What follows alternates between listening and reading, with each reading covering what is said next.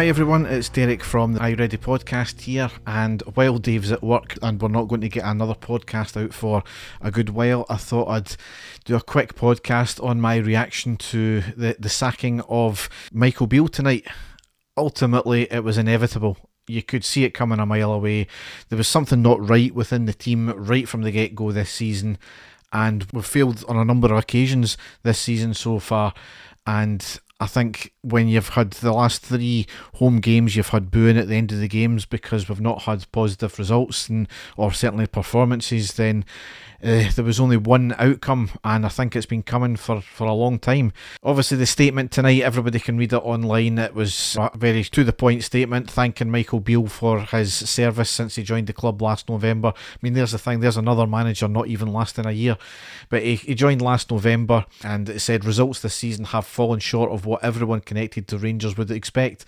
Can't disagree with that at all there. Also, his coaches, his background staff, Neil Banfield, Damien Matthew, Harry Watling and Jack Aid have been all let go as well. In his place, Steve Davis will lead the team on an interim basis as well. He's going to be supported by team coaches Stephen Smith, Alex Ray, Brian Gilmore and goalkeeping coach Colin Stewart. Now, I think the reckoning is get through the next couple of games. We've got an international break and then we can see where we are from there. It's going to be a lengthy process. I would be shocked if there wasn't a shortlist tucked away somewhere in a locked box or something like that. You would have liked to think that people behind the scenes have spoken and they've got an idea of who they would like, but we'll wait and see on that one. But in terms of Beale this season, he was backed by the board. He was given several £1 million to build that team. There was obviously several outgoings. You needed a full new team effectively. And I don't think we got that because we spent most of the money on the forward line.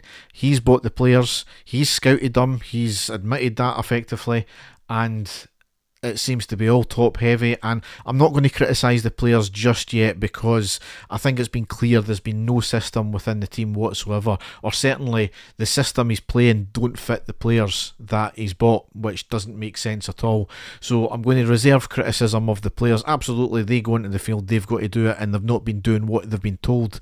But when it's clear as day there's nothing that's making sense on the park just now, I can't really blame the players fully for that. There might be players in there until we get a new manager in and he assesses the players and we see what we've got and we can try and fit a system around them. We're not going to be able to see the best of these players if there is anything in them, as it were.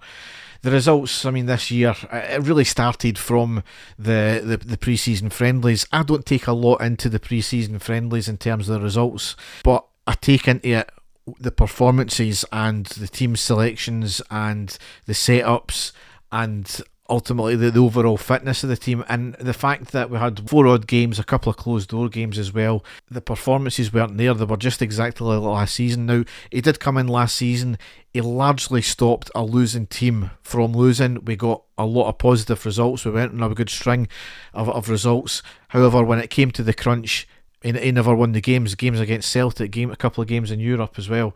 It was pathetic. However, in pre-season this year, we just didn't see the performance. He was chopping and changing the team all the time, every half, multiple changes. Yeah, you maybe do that the first couple of games, but towards the end, going into the last couple of games, you would expect it to be the fully formed team. I don't think he knew who his team was, and that continued throughout the season so far as well, and the very short spell he got of the actual season. You know, in Kilmarnock we lost 1-0.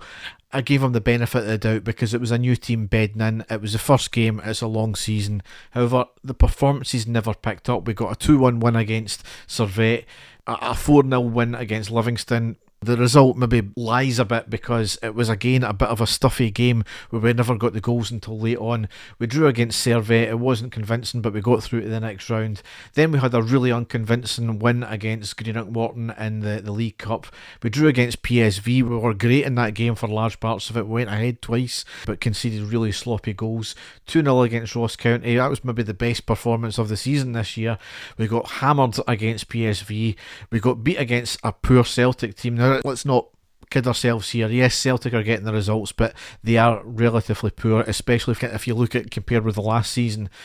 And we set up defensively, we set up so negatively. You know, Celtic, they were there for the taking, their defence was shocking, we never tried, really. We got a 2-0 win against St Johnstone. We beat Real Betis. That was another good, convincing performance. Played shockingly against Motherwell, but we won 1-0. We won it against Livingston 4-0 again, but again, another stuffy performance where we got the goals largely in the last 30 minutes of the game, and then that horrendous, humiliating result against Aberdeen, and that was it. There was no way back from after that. I'm on record at the start when he got appointed. I wasn't happy with his appointment, but I did get behind him. I just didn't feel he was the right man for the job. It was a very cheap and lazy way of doing it from the board. Now, I believe that board's pretty much changed now, or certainly the CEO and the chairman have changed since then, if my memory serves me right, so it's hard to really make comment on that if that's the case. The one good thing in the favour of this board is they have acted. Now, the gap is 7 points. The league is not over as it stands just now. We still play Celtic another 3 times. There's still a lot to play for. Celtic, again, were fairly lucky at the weekend. They still got the result, but they were fairly lucky. They've got their own problems just now. The thing that Steve Davis will need to do, his remit will be do not drop any more points. He has to win. It's the same remit as any manager, I suppose. However, if he can keep the gap at 7 points as it stands just now, we might get lucky. Celtic might have another off day and they might drop points as they nearly did at the weekend there. Then we get the new manager in, and then hopefully we can build on something from there. It's not a gap that is insurmountable at this stage. However, if it does go any further, then yes, ultimately the game's over, the league's over, and we're already fighting a losing battle for building for next year as well. Because if the new manager comes in, just like Michael Beale, just like Gio did, he gets off to a bit of an iffy start, then he's going to be fighting a losing battle with a lot of fans already going into a new season. We don't want that. We really don't. This appointment needs to be 100% correct. It needs to be somebody who is attacking. It needs to be somebody who has proven track record as well. That could be a number of things. My dad was saying to me today, well, Postecoglou hadn't had a track record before he came to Celtic. Well, he kind of did. He was experienced in winning in Japan and Australia, so he has that winning mentality, whereas Michael Beale, coming from the cold, never had that experience at all. Gerrard eventually got there, but he still only won one trophy. He still only won the league effectively, so yeah, that was a long process as well. So the new man, when he steps in, whoever it may be, needs to hit the ground running. So where do we go from here? Obviously, Steve Davis needs to pull a rabbit out of a hat, get something out of these players in the next couple of weeks. I hope the board don't see that as something, he should be a candidate, he should be nowhere near this manager's job. I can't imagine the board will be thinking him as a long-term prospect, because the fans just wouldn't stand for that one iota. So we'll see what happens. It's going to be a nervy few weeks as well, especially waiting to see what's going to happen. We need to get the results. Europe now is almost a second thought. As much as we want the results and the performances, we want to progress, I think this season now needs to be the league, and the league itself as far as I'm concerned. However, we'll wait and see what happens on Thursday.